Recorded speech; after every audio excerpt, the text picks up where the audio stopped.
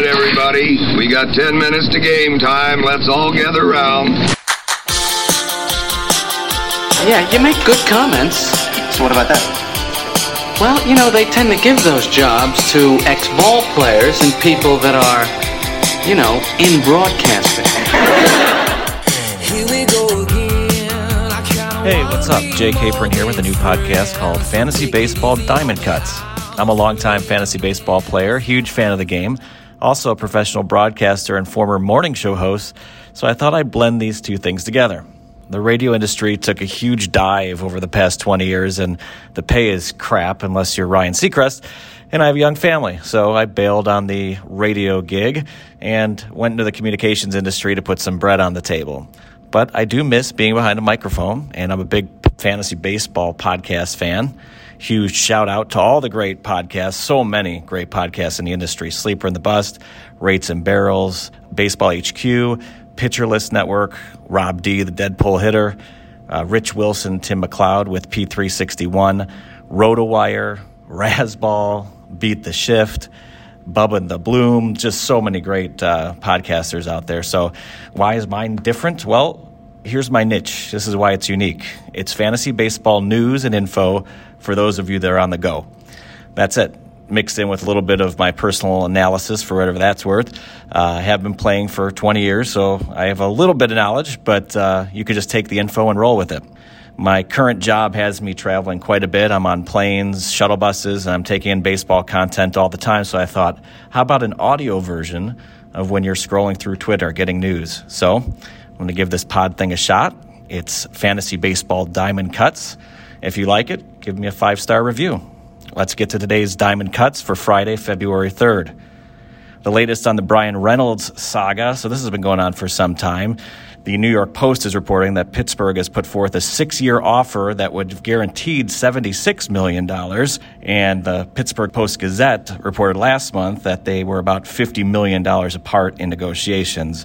And he was seeking about $125 million. So pretty far apart, not a whole lot to report there. Eggy Rosario from the Padres broke his ankle. Bad news there. He'll be sidelined a couple of months after suffering a fracture while doing sprints, according to Jeff Sanders of the San Diego Union Tribune.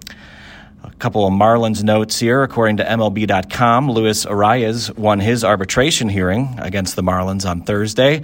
He will earn $6.1 million in 2023. I thought it was a perfect fit, adding a hitter to a team full of pitchers and someone that can actually get on base. Did have to give up a lot, though, with that trade for Pablo Lopez. Another Marlins note, another arbitration win. Jesus Luzardo, the Southpaw, won his arbitration hearing and will earn $2.45 million in 2023.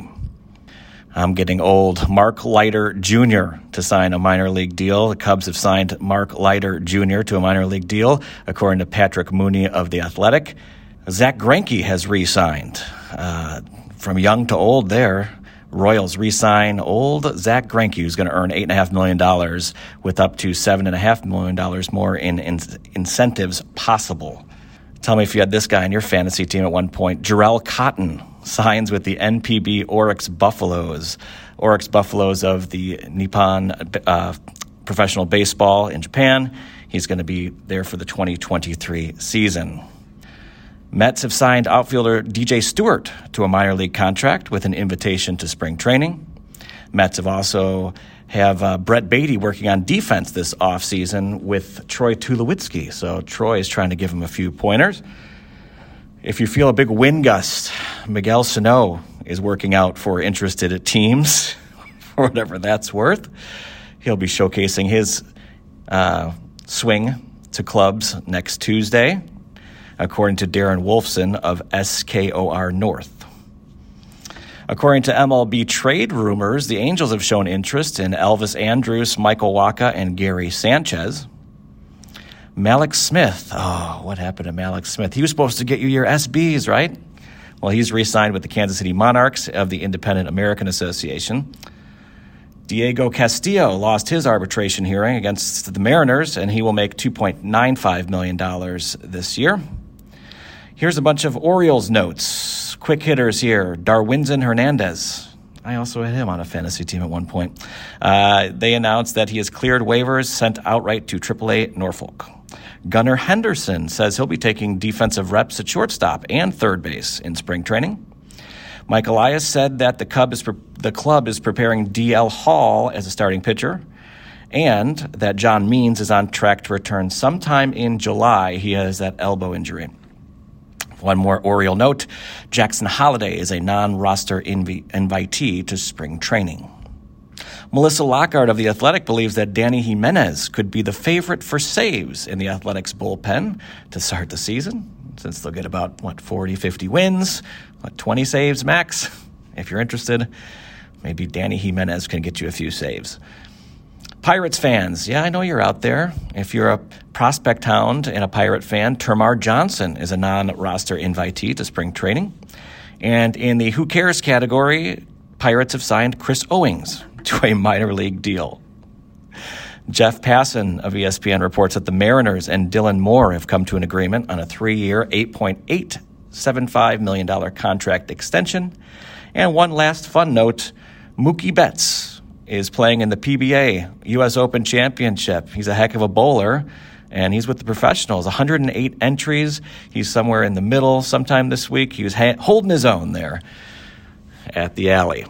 I'm Jay Caper, and this has been Diamond Cuts for February 3rd. Please rate and review. I would appreciate it, and I plan to do these daily. Keep you up to date when you're on the move.